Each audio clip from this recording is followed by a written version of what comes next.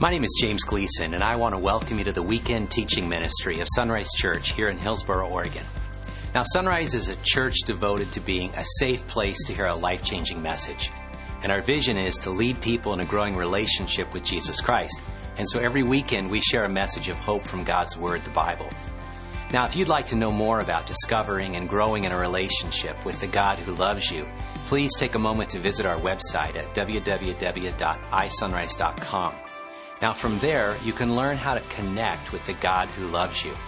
Then you can learn how to grow with others along the journey of life. You can learn to develop a heart to serve the least, the last, and the lost. And finally, you can learn how to lead others to know Jesus Christ on this journey of disciples making disciples.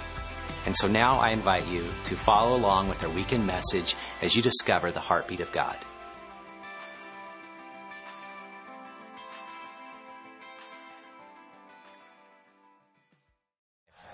When I just started in youth ministry, I didn't really know much about all the components of being a youth pastor. I went to college in pastoral ministries. I started in business management and accounting, which then led to pastoral ministries. But I wanted to be a youth pastor.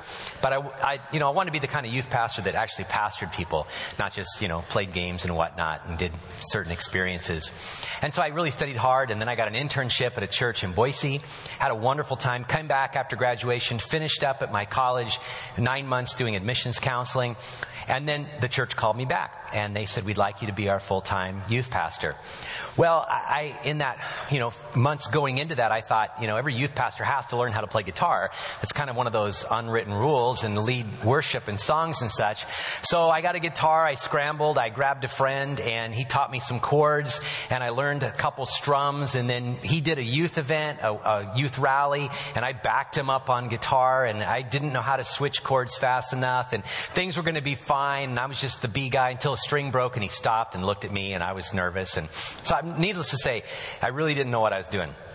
But that has never stopped me before. And so I show up in Boise at my church, and a couple weeks into this, I get a call from some friends up in Montana in the Flathead Lake area. And they said, hey, James, would you come up and teach at our youth camps? We've got a junior high and a high school camp, and we would love for you to be our main speaker, our Bible teacher. I said, I'd love to do that. Now, again, I'd never done it before, but I kind of knew the Bible. And so I said, I can do that. Well, a few weeks later, they called me back and said, would you also come up and lead worship for us? Do you have a guitar? I said, yeah. And can you play? I said, yeah. And can you lead worship? I said, no problem. And then I hung up the phone. Now, a little clue, I'm not the smartest guy on the planet, but I have determination. And so I started looking at songs. I started hanging out with people who knew songs. I started writing songs. Back in the old days, I had overhead transparencies and I had a notebook, and I started working on this. But my youth in Boise never knew this because I was too embarrassed. I'm in my mobile home I'm living on a farm. I'm working a couple days on a farm there in Meridian, and then youth pastoring the rest of the days. And so I'm learning chords, getting calluses, trying to switch between a G and a C, making sure no song has the F chord in it or B flat. That's like horrendous. And so I'm working on things, and the summer came, the summer went, I got to the end, I drove north to go to Montana, and I thought about this as I was crossing the Lolo Pass, which is gorgeous. I thought, Lewis and Clark went the other way on their adventure. I'm going this way on my adventure. And so I head up there, gorgeous, get to Lake Blaine up in Kalispell, drop my stuff off in my room, take the guitar into chapel, and I'm really nervous because I have never led worship before. And I just have learned to play the guitar. And I walk in there, and there's this guy there. His name is Glenn, and he has a guitar on. He's strapped. He's already playing. And I'm like, great, no problem. I don't have to do this, right? And he goes, he introduced himself. I said, hey, what are you doing? He goes, I'm here to back you up. I go, thank you. That'll be nice. So, had a blast. It was unbelievable. Glenn didn't realize it, but he was pouring into me, and he was teaching me things. I was learning them quickly. And I'm leading, and I'm having fun. Well, it was great. By the end of 2 weeks, I'm done. I'm leaving. Glenn asked me this question. He says, that was great, James. How long have you led worship? I said, 2 weeks. And he said, no, really, like not here, but I mean like, in total. I said, 2 weeks. Well, how long have you been playing the guitar? Probably 3 or 4 months. And he says, okay. I couldn't tell. I said, I can fake things really well. Well, I tell you all that again to remind you, what an idiot I am, but also to say that I had an encounter a month ago where I reconnected with Glenn after 28 years. I found him and I had coffee with him in Salem. He had come over from the coast. He's down there now. And I was able to say thanks. We talked about ministry, kind of updated on a lot of years and decades. And I just looked at him and I thanked him. I intentionally planned a meeting where, unbeknownst to him, I just wanted to bless him and say thanks because he poured into my life at a crucial time. And I was able to say just the simple words, thank you. You invested in me. Whether you realize it or not, you changed the trajectory of my ministry. I led worship for 10 years as a youth pastor and then into senior pastor when we were launching services and everything. They don't dare let me have a guitar now. That'd be embarrassing. But back then, it helped us be who we are today. And I said, thank you, because in that 2-week period, you made a significant deposit in my life. And I was never the same afterwards. It's an emotional experience. I don't know if you've had a chance to do that. To stop the busyness of life, to think about people that have poured into you and to stop just to go say thank you. I've done that. I've made that my mission in my life because so many people have made me who I am today. It's important for us to be the kind of people that say thanks. In fact, I just made a little list. I just wrote down some names of people that I've had the opportunity, that I've pursued to stop and say thank you. Doug and Debbie Rowland. They were our youth sponsors when I was brand new at my church. I wasn't even a follower of Christ. And Doug and Debbie were back from college, and they were going to be on the mission field in England, Great Britain. And they weren't professional youth pastors, but they loved us, and they poured into us, and they taught us, and they did events. And before we moved in this building 10, 11, 12 years ago, they showed up to Sunrise in the old place on a Saturday night, came to church. I was able to publicly say thank you. They came to our house. My wife and I, we were able to say thank you. And they made a difference in my life. Terry James, she was a year older than me in high school. And just a great gal. Loved the Lord. And I went to this youth camp in Truckee, our youth group put on. I didn't want to go. I wasn't a follower of Christ. Wasn't interested. Church was okay from a distance, once, twice a year kind of thing. But my mom had gotten into this. And so my mom said, hey, why don't you go to this retreat, whatever. And didn't want to go. We were poor, didn't have the money. Somebody paid for us to go. Another family, the Thomases. And then I didn't even know that. So my mom forced me to go to a youth camp. Didn't want to go. My whole goal was to come back and tell her how boring it was, and that I was right and she was wrong, that I shouldn't have gone. And so that was my heart. I was really closed off to God. Well, I get there and I don't know how to ski. We didn't have money to do things like that. And so I went out and played in the snow and did tubing in jeans. Well, that lasted 15 minutes. And then I was wet and cold and miserable. And I sat in there thinking, perfect. This is another example of how I can show my mom this was a wrong decision. This is miserable. And Terry looked over to me and she said, you want to play a game? And I said, no. And then she persisted. And I finally said yes. And she had some friends. And we played the dumbest game on the planet called Pit. By the time it was over, I was laughing. I was screaming. I was yelling. We were into this game. And because Terry's simple invitation, it opened my heart to Jesus. And a month later, I followed Christ. Now, I was able to see Terry and her family, her husband and children, a couple Christmases ago. Went down to Salem, and I told her the story. She didn't have any idea. That little sliver for her was just part of her life, but it changed my life. A number of years ago, I flew back to Chicago with my wife, and we visited Tim and Sue Sherman. Tim was my pastor there, Sue, the pastor's wife. Just great people. And poured into me. Sue taught me how to sing. She played piano, loved this. And then the pastor, Tim, he pulled me into his office before I went to college. And he said, James, I want to give you some advice going to college. And I was afraid going to the pastor's office, like going to the principal's office. You're seriously in trouble if the pastor calls you in, right? And so I go in there, this big picture of Charles Spurgeon, and all this, it's kind of dark and books everywhere. I'm kind of panicked. And he says, James, I know you're going to Bible college. I know you're going to a Christian college, but can I just give you a piece of advice? I said, yeah. He said, when you get there, look around and survey the landscape of all the students there. Find the men, the older upperclassmen who really love Jesus, and just start hanging out with them. Make them your friends, and your life will be changed. And I did it.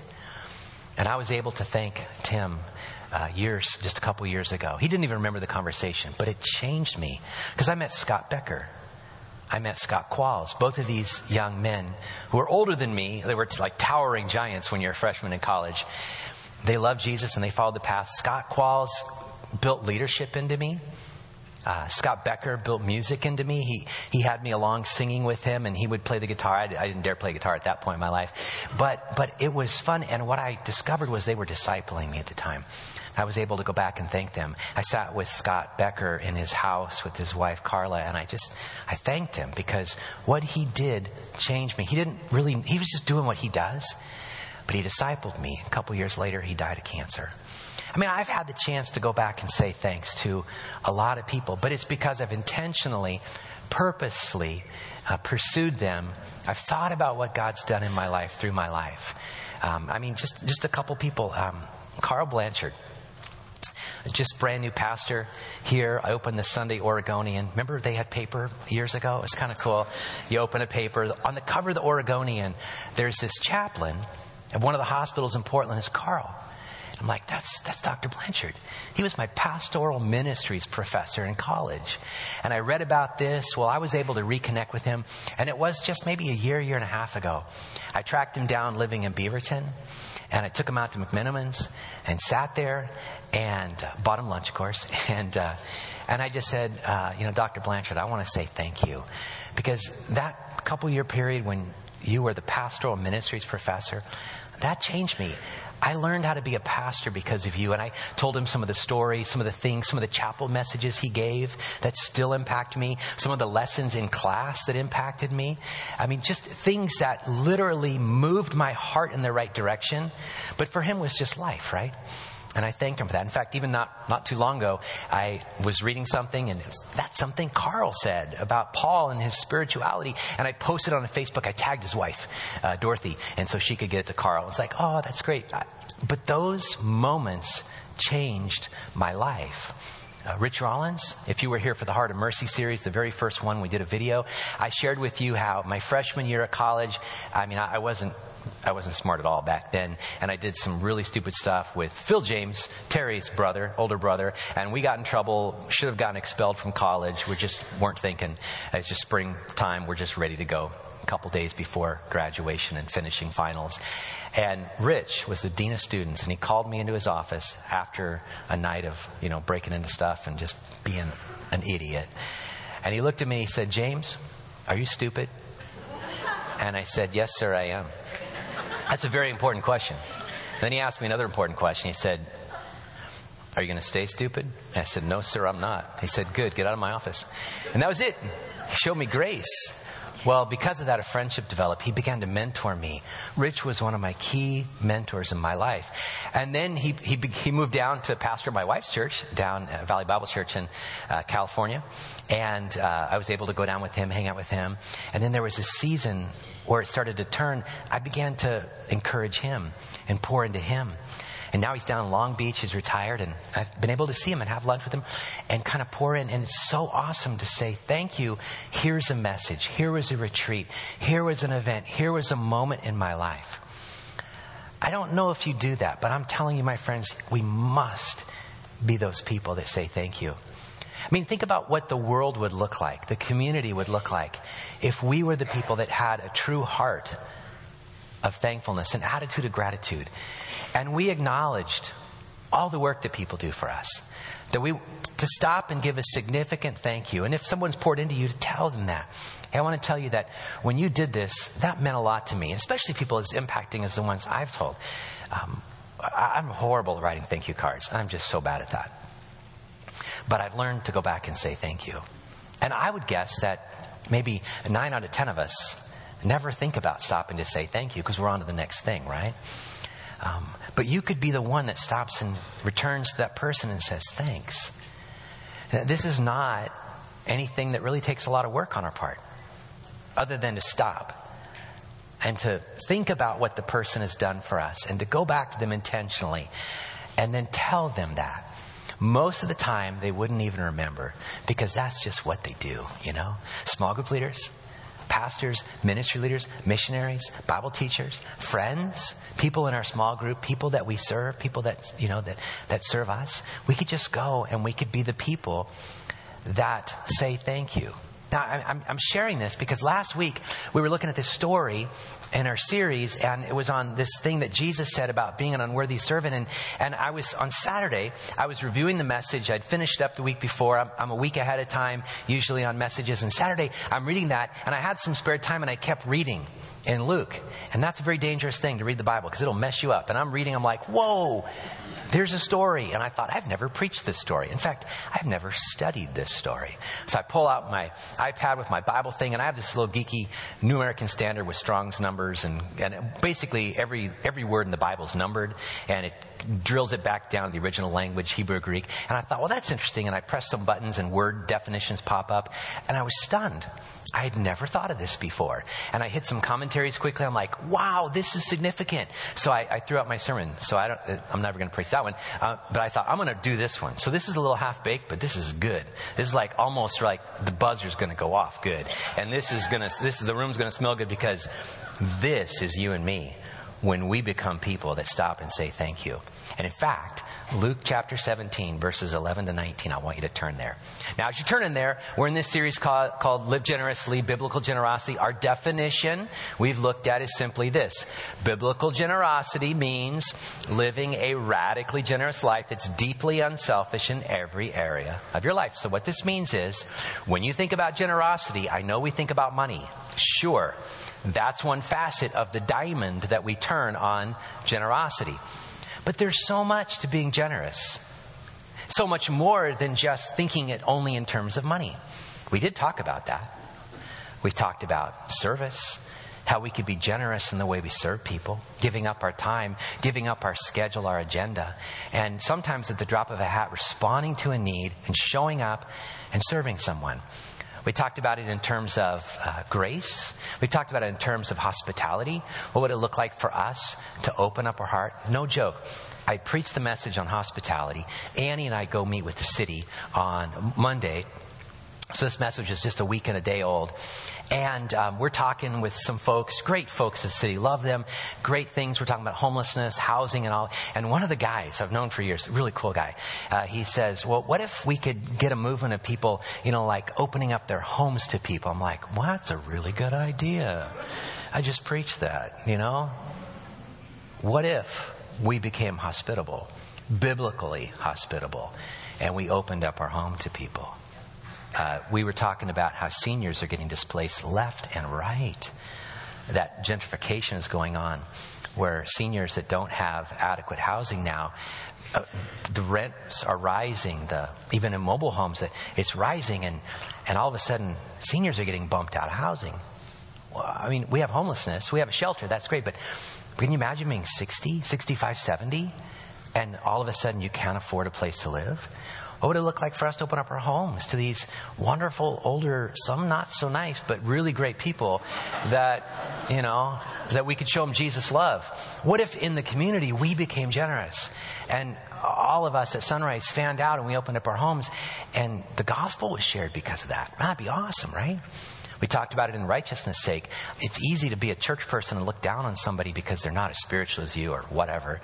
That's what the Pharisees did. But Jesus welcomed the sinful person, the broken person, the tax collector in that story we looked at, and he extended his love. So biblical generosity is thinking about being generous in every area of our life, every facet. Time, our talents, our treasures, all aspects. And it really just means being open to whatever God says. To be sensitive to the Holy Spirit, that if he whispers or shouts at you, the wind blows that way and it's like, here, I'd like to pay for your thing, or I'd like to do this, or I'd like to do that, maybe. Or I'd like to spend some time with you. Or I'd like to give you something. Or I'd like to tell you something. That's biblical hospitality, generosity, unselfish love, service, ministry, giving, all wrapped up in this thing called generosity. And that's what we're looking at. Now, let's jump into the story because it's a pretty cool story. This is exactly where we left off last week, just jumping right in the next verse. Not planned, but it's good. As Jesus continued on toward Jerusalem. I'm going to stop a few times and interrupt because I need to. This is the time that Jesus is going to Jerusalem to die. Okay, now, Jesus did most of his ministry in the north in an area called Galilee, the Sea of Galilee, Lake of Galilee up there. And most of his ministry was up there. And occasionally he'd go down to the southern area called Judah, where the city of Jerusalem was the capital, where the temple was. Jesus was born in Bethlehem, a couple miles away from that. And Jesus would go down there, but there was a lot of hostility toward him because of the religious base, the Pharisees and Sadducees, and controlled down there. Well, Jesus knows this, and he's been down there a number of times, and he's been rejected a number of times. But he's going down there, and on his way, he tells his guys and his gals, his disciples, that he is going to go die. And we've already heard this in the last couple of weeks. And he's going to, forecast the future. So Jesus is going to his death. So think about that. Jesus is going to die within days, weeks. He's going to die. He knows it. And while he's on the way, he does a very loving thing. It says he reached the border between Galilee and Samaria. Samaria is that hated area. So Galilee is in the north, Judea is in the south with Jerusalem, and he passes through Samaria. A good religious Jew wouldn't do that. They'd go around down the River Jordan in the Trans-Jordan area, and they would go down there. But Jesus loved the Samaritans. Jesus made the Samaritans heroes, which really offended a lot of Jewish people because the Samaritans were the religious outcasts. In fact, if you were a Jewish person at that season, it was righteous, absolutely righteous, to be racist in your heart toward the Samaritans. And that you hated the Samaritans. God hated the Samaritans. They were the outcasts. They were the half-breeds. Their religion was false. They took what you believed and twisted it with some other things. And you had a reason to hate those people. And that's wrong, of course. But that's how it went in that day and age. They were the people that nobody wanted to spend time with. And so Jesus, in many ways, made him the good people. He made him the good Samaritan. Spent time with the Samaritan woman at a well in John 4. Then visits the whole town, and everybody in the village practically, hears about Jesus and follows Jesus because of that.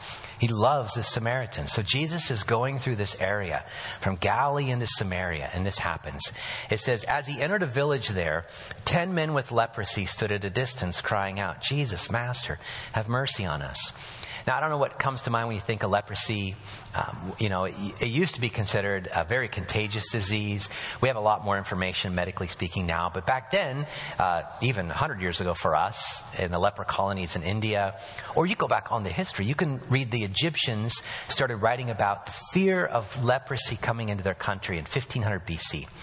And it was like the Black Plague, you know what I mean? The Black Death for us in the Middle Ages. Like everybody panicked. And they didn't know how it was contracted. So the only thing you can do is isolate people, to quarantine them to save yourself. It's written in 600 BC in India that leprosy is taking off. Alexander the Great in 62 BC writes about it as he conquered the world. And he writes about this, and now Rome knows about leprosy. Leprosy was considered God or your God's curse upon you. That somehow your life, whatever you had done, the strata of life that you lived, your caste, was somehow worthy of punishment. And God visited upon you leprosy, and it would slowly destroy you. And so if you had leprosy, if you were found to be leprous, even in the Old Testament law, the rule said you're isolated.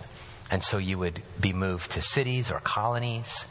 Everybody was afraid of you. You would separate from your family. Talk about not just physical pain, because your body would begin to decay. Your nerve endings would basically be short-circuited. And the gross part about this is, you were basically a pauper living in the street in the gutter. The animals, the rats, the dogs would eat you. You wouldn't even know that they're consuming you because you can't feel anymore. You were deformed. But more than that, emotionally, you were devastated because you now had nobody else from your family. All you had was, if you were lucky, a community of lepers. And you looked at ultimate death because that was going to be you. I read in one of the commentaries this week of a pastor that had gone to India and was, teaching and preaching in a Bible area, and he was in a leper colony. And this woman had her veil over her face, and she was worshiping God, praising God. And through translator, he found out that she wanted to give a testimony about how God had been good to her and saved her, and how just incredibly thankful she was of God's goodness in her life. And then the veil pulled back, and half of her face was eaten away with leprosy. You could see through part of her face. And this guy thought, how in the world could somebody be that thankful? But she was. And now imagine this. You're the outcast. Everybody shuns you, even religiously. You're not spiritually clean anymore because you can't go to the temple to worship God. You're excommunicated. And here you are on the fringes of culture and society. You're rejected by everybody. You're ostracized. You're shunned. You're stigmatized. And no one will receive you. Nobody thinks that you're worthy of being a human being anymore. And so you have nothing. Even your family has to push you aside. You walk down the street and you have to cry out, unclean. Shout out, unclean, unclean. Children throw rocks at you to keep you away from them because they're afraid that they might get it, right? And so Jesus, in love, approaches these guys. You know, one of the stories the other gospel writers tell about is that in one instance, Jesus actually touches a leper to heal him. This is great. So Jesus, think about this.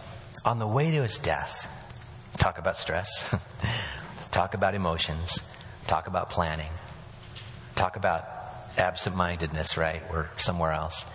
On the way to his death, Jesus stops, and these 10 lepers cry out, Jesus, Master, have mercy on us. I don't know what they know about Jesus. No, we don't know anything about these guys, except they cry out to Jesus for healing. Maybe they've heard that Jesus has healed lepers because he's healed all kinds of diseases. He's killed people. He's killed people. Wow, that's good. He's healed people we're going to take that off the podcast. He's healed people of all kinds of diseases, right? Fevers, people who've, all the way to death. That's pretty cool. I mean, if you can heal someone and they come back from death, that's a good thing. Jesus did that. People that were blind, were lame. People that, were completely deformed, even people that were demon possessed, and he healed those people, gave them a right mind. But this is the only time we ever see Jesus heal 10 at one time. It's kind of a cool thing. He feeds, thousands at once, but this is the first time he heals in mass. It's always kind of a one-on-one thing. So these 10 guys come up to Jesus and say, Master, have mercy on us. So they have some kind of faith that Jesus can do this, right? He looked at them and said, go show yourselves to the priests. Interesting. Go show yourselves to the priest. Why? The priest will reject me. I've already been rejected. But as they went, they were cleansed of the leprosy. Now we're going to stop here for just a minute. Think about this. All these guys know is that Jesus shows up. That's all they know. They've heard stories, perhaps. Somehow somebody said something. Maybe the rumor's going around that Jesus can heal even leprosy. And they cry out. They're begging Jesus to heal them. Have mercy on us. Heal us. And Jesus' answer is, go show yourself to the priest. They're not healed yet, right? In order to show yourself to the priest, it meant you're showing yourself to the priest so the priest could examine you. The Old Testament law says the priest would examine you. The priest was kind of like the medical doctor of the day to give you the checkoff that says you're now free of this disease. Because leprosy had a wide variety of skin, infectious kind of meanings. And the priest would be the one to declare you clean, right? And in this case, Jesus says, go to the priest. Get the priest to sign off that you're clean and re-enter life. Can you imagine the hope of that? And these guys then take off. And as they go, this is so cool. It takes faith on their part, not just to cry out to Jesus, but to act even when they don't see it. And as they go, and it says, as they went, they were cleansed of their leprosy. I mean, I don't know what that looked like. If every step, something changed. I don't really know. But all of a sudden, they feel it, they see it. You have to know some of the people got limbs back, they got fingers back, they got ears back, they got stuff back, right? Because if they were lepers, they had probably lost a lot. And they got hope back, and they got their life back, and their emotions back, and they know they can go home now. They can go back to their communities. Jesus has done the one thing, the most significant thing ever. He's brought hope back to their life. And as they walk along, they're healed. Now, here's the part of the story that just gets me. Look at this. One of them, when he saw that he was healed, came back to Jesus, shouting, praise God. He fell to the ground at Jesus' feet, thanking him for what he had done. This man was a Samaritan. Interesting note. Jesus asked, didn't I heal 10 men? Where are the other 9? Has no one returned to give glory to God except this foreigner? And Jesus said to the man, stand up and go. Your faith has healed you. Now, as I read this last week, I thought, wow. How ungrateful are we as human beings? How unthankful are we? Unresponsive to the goodness of God in our lives. Only one guy came back? Are you kidding me? And this guy was the religious outcast. Perhaps because he was so far away, not just emotionally lost, not just physically lost, but he was not just an outcast. He was ultimately an outcast spiritually. And he was the furthest guy, the least likely to succeed and be healed of this guy. Maybe that's what it took for him to come back. But for whatever reason, this guy came back. And he fell before Jesus and he praised God. Now, but look, this is what gripped me last week when I saw this. This is why I'm sharing this with you. Jesus asked, didn't I heal 10 men? Where are the 9? Yeah, we need to be the one. We'll talk about that in a moment. The one with the attitude of gratitude to go back. Has no one returned to give glory to God except this foreigner. The guy's obviously twice, Luke said, he's an outcast, okay? And Jesus said to the man, stand up and go, your faith has healed you. Now, as I'm reading this, again, I have this little geeky thing in my iPad and Strong's numbers and my New American Standard, and I'm reading along, and I noticed that it's a different word than healed. I'm like, oh, so they've been healed, but then this is a different word. And I click on it. It's not the word healed. It's the word saved. It's this word called sozo, which means a spiritual salvation has happened in this guy's life. I'm like, wait a minute. 10 people are healed. 1 guy saved. Now that's significant. What is going on in this story? That Jesus and then Luke writing it would say, you need to know 9 of them got to go back and be cured of leprosy. 1 got that, plus he was cured of his spiritual leprosy too. Isn't that cool? This guy was saved. What's the difference? The only difference amongst this 1 guy to the 9 is that he acknowledged it. All he did, this is the cool part about the story, all he did was respond to the obvious goodness of God in his life. The others had had it, right? And by the way we read the story, they were Jews, okay? So they were already in the family of God. And so they would go back to the priest and they'd get to go back into their community. But this guy, he's doubly an outcast.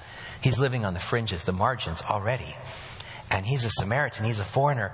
But something clicked in his heart. And he had to stop. Before he went back home, before he went to the priest, before he could resume his seat at the table, before he could resume his pew at church, he went back to say thank you. And because of that, he was saved. Now that's significant, my friends. That so many of us receive the blessings of God. But only those of us who acknowledge it have a deeper understanding and a deeper connection to what God has done. And I could even dare to say, based on this passage, it could be possible today that you're here and you've received a lot of blessings from God. It could be that Sunrise as a church has done a lot of ministry and the people in this room have served you and you're better off because of it. You've found some community, you've found some healing, you've found some purpose, you've found life again. That's awesome. But if you have yet to come to Jesus to acknowledge it, then you might not even be saved. You might just be a church person. And one of my great fears as a pastor is to pastor a bunch of church people. And if that doesn't make sense to you, there's a story Jesus says in Matthew 7 that there's a day coming when a lot of people are going to say, Lord, Lord, didn't I go to church and do awesome stuff for you? And he says, I never knew you. You were a church person, but you weren't one of my kids, one of my sons and daughters.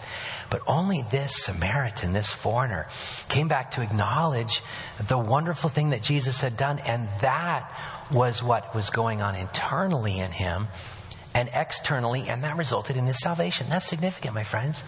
This guy, in fact, take a look at what he did. I just wrote the things that I see right here. Look, it says, he gave a verbal witness to God's glory. He comes back and he shouts. Now, there's going to be a lot of shouting at the TV today, right? Dallas fans, a lot of tears. Probably from me. A lot of apologies on Facebook. Who knows? All right. But this guy shouts, praise God. Now, if you do that in Costco this week, people will think you're weird. If you do that in church, some churches will think you're weird. If you do that at work, they'll call HR or something like that. If you do it at school, you're expelled. Okay. But the fact is that this guy stopped and praised God. He came back and he praised God. He gave a verbal acknowledgement. Now that's significant because the Bible says, it's actually the Apostle Paul in the book of Romans says, if you confess with your mouth, if you say the words that Jesus is Lord, You say the words. You got to say the words. You got to confess. You got to shout it out. So this guy shouted out. He gave a verbal witness to God's glory. He fell down at Jesus' feet. Now that's significant because he humbled himself. Now we don't do that unless you're proposing. I did that to my wife 22 years ago, and it's worked well so far. And, and so she's still wearing the ring. I'm still wearing the ring. I got on my knee. But I don't do that every day, right? We don't just kind of fall down. You go and somebody gets, pumps your gas. You go down and get on your knees. The person's like, what are you doing? Checking your tires or something? We don't do that, but in the culture they did it all the time because it was an acknowledgement that that person was greater than you. They didn't caught up in the stigma that we do about superiority and things like that. This guy falls down at Jesus' feet. He bends his knee. He worships Jesus for who he is. Whether he really knew it before or not, he knows it now. Jesus is God. So Paul says, if you confess with your mouth that Jesus is Lord, and then he says, if you believe in your heart that God raised him from the dead, if you humble yourself and worship him, if you acknowledge that, then you're saved. And then it says here, he expressed thanks for what God has done. When was the last time? When was the last time you did this for God? When was the last time you sat and took a moment? I would challenge you this week to take some time, get out a pen and paper, your notepad on your device, and just start writing the story of your life and think about who are the significant people that really changed my life. And then contact them. I know some probably passed away. I talked to someone after service, and she said all of those people are dead. Well, write it out anyway. Just put it in a file cabinet or in a drawer, in an envelope. Express it. Find a way to do it. And please don't just be cheap on Facebook or Messenger. Meet with the people, write them a letter, do something, And if it's me, give me chocolate. No, I'm just teasing. I meant fudge. No. What I'm saying is, you and I have so many people that have changed us. Have we told them? Come on, friends, have we told them? Have we taken time to say, and get specific, as I've done in my life, in this moment? I was in Costco years ago with my family, getting ketchup on the hot dog or whatever, and this gal, Ruth, came up to me and she said, hey, James, she had moved away. They were just kind of visiting, and she said, I want to tell you that you shared this in a sermon X number of years ago about this and marriage and kids and everything, and I took that to heart, and my family's better because of it. I'm like, oh, my goodness. I was just going to eat a hot dog. And now my life has changed. Seriously, in that moment, I was humbled. I started to cry. It's like, seriously? Wow. Last night, I was on my computer. My wife's on the treadmill, and she said, when did you say this? I go, what? And it was something on Facebook, and this person's trying to track down what I said years and years and years ago, like the year 2000, because I just got back from sabbatical, and I said something in a sermon. I'm like, somebody remembers anything I said? Could you teach my kids that, please? And so I hopped on her phone and I said, this is what I said, and I remembered it. And she said, thanks. Now, what would it look like if we fanned out after church and we started communication? Phone calls, letters, emails. And we just said thanks to people. What if we became thankful people? What if our community caught that? What if we caught that? And all of a sudden, we were those people that we took time. We went to work. I know it'd be kind of weird. And you go to your boss and say, I want to thank you for this. We go to coworkers who've helped us out. I want to thank you for this. You go to people that have poured into your life. You go to your schools. You go to your teachers. Don't give them an apple. Give them a Starbucks card. So much better than an apple, right? Just do something significant. Write a little handwritten thank you card and acknowledge what they've done for you. That will change them. It'll change you. But really, my friends, what if we did that for God today? What if we took time right now to do what this guy did? What did he do? He gave a verbal witness of God's glory. I have it on good authority. You could shout praise God in church and nobody will think you're weird. Okay? Okay, just Rebecca's weird, I guess. That's all. Okay? But we already knew that, right, hon? That's right. Couldn't help it. And fell down before Jesus. And we just acknowledged that he was God. And we thanked him and we worshiped him. And we said the words, thank you, God, for doing this. I would say this, that some of you would move from just having this healing that's been beneficial to your life to going to a real healing, which is a spiritual healing. Bible says we're all separated from God because of our sin. We've all fallen short of God's glory, and going to church doesn't make us a Christian. Going to church can introduce us to Jesus, who then can make us a follower, and who can be introduced into a relationship with God. When we confess with our mouth that Jesus is Lord and believe in our heart that God raised him from the dead, we're saved. It's with the mouth we make this confession. It's with the heart we believe. That's what we could do today. Don't just leave having received the benefit of Jesus. Leave today having received eternal life from Jesus. Because the benefit is good. Eternal life, so much better. It's eternally better. Let's pray. Father, Lord, you are good. Man, you're good. And you are patient with us, and you're kind to us. And we're outcasts. We're on the fringes. Maybe some of us have had tremendous pain, rejection. Maybe we know what it's like to be a leper. Maybe we're religious, though, and we're here, and yet we've not really acknowledged the depth of what you've done for us. God, do that in our hearts today. For those of us that are followers, God, make us the thankful people we should be, that we're acknowledging to people. We're crying out to others, saying, you did this. And that would change them, it'd change us. We would be the people of gratitude. We would be the one that goes out and says thanks and lives that life of thankfulness. That would change our world and change our hearts. But today, some people need to be changed spiritually. And God, I pray today that they would do what this guy did. They would acknowledge you. They would praise you. They would bow before you and acknowledge you as God. And they would be saved, that they would confess with their mouth that you're Lord. They would believe in their heart that you raised Jesus, your son, from the grave, and that they would be saved. God, that's why we exist. To be people of thankfulness, acknowledging your goodness all day long. May that be true of us, we pray in your name. Amen.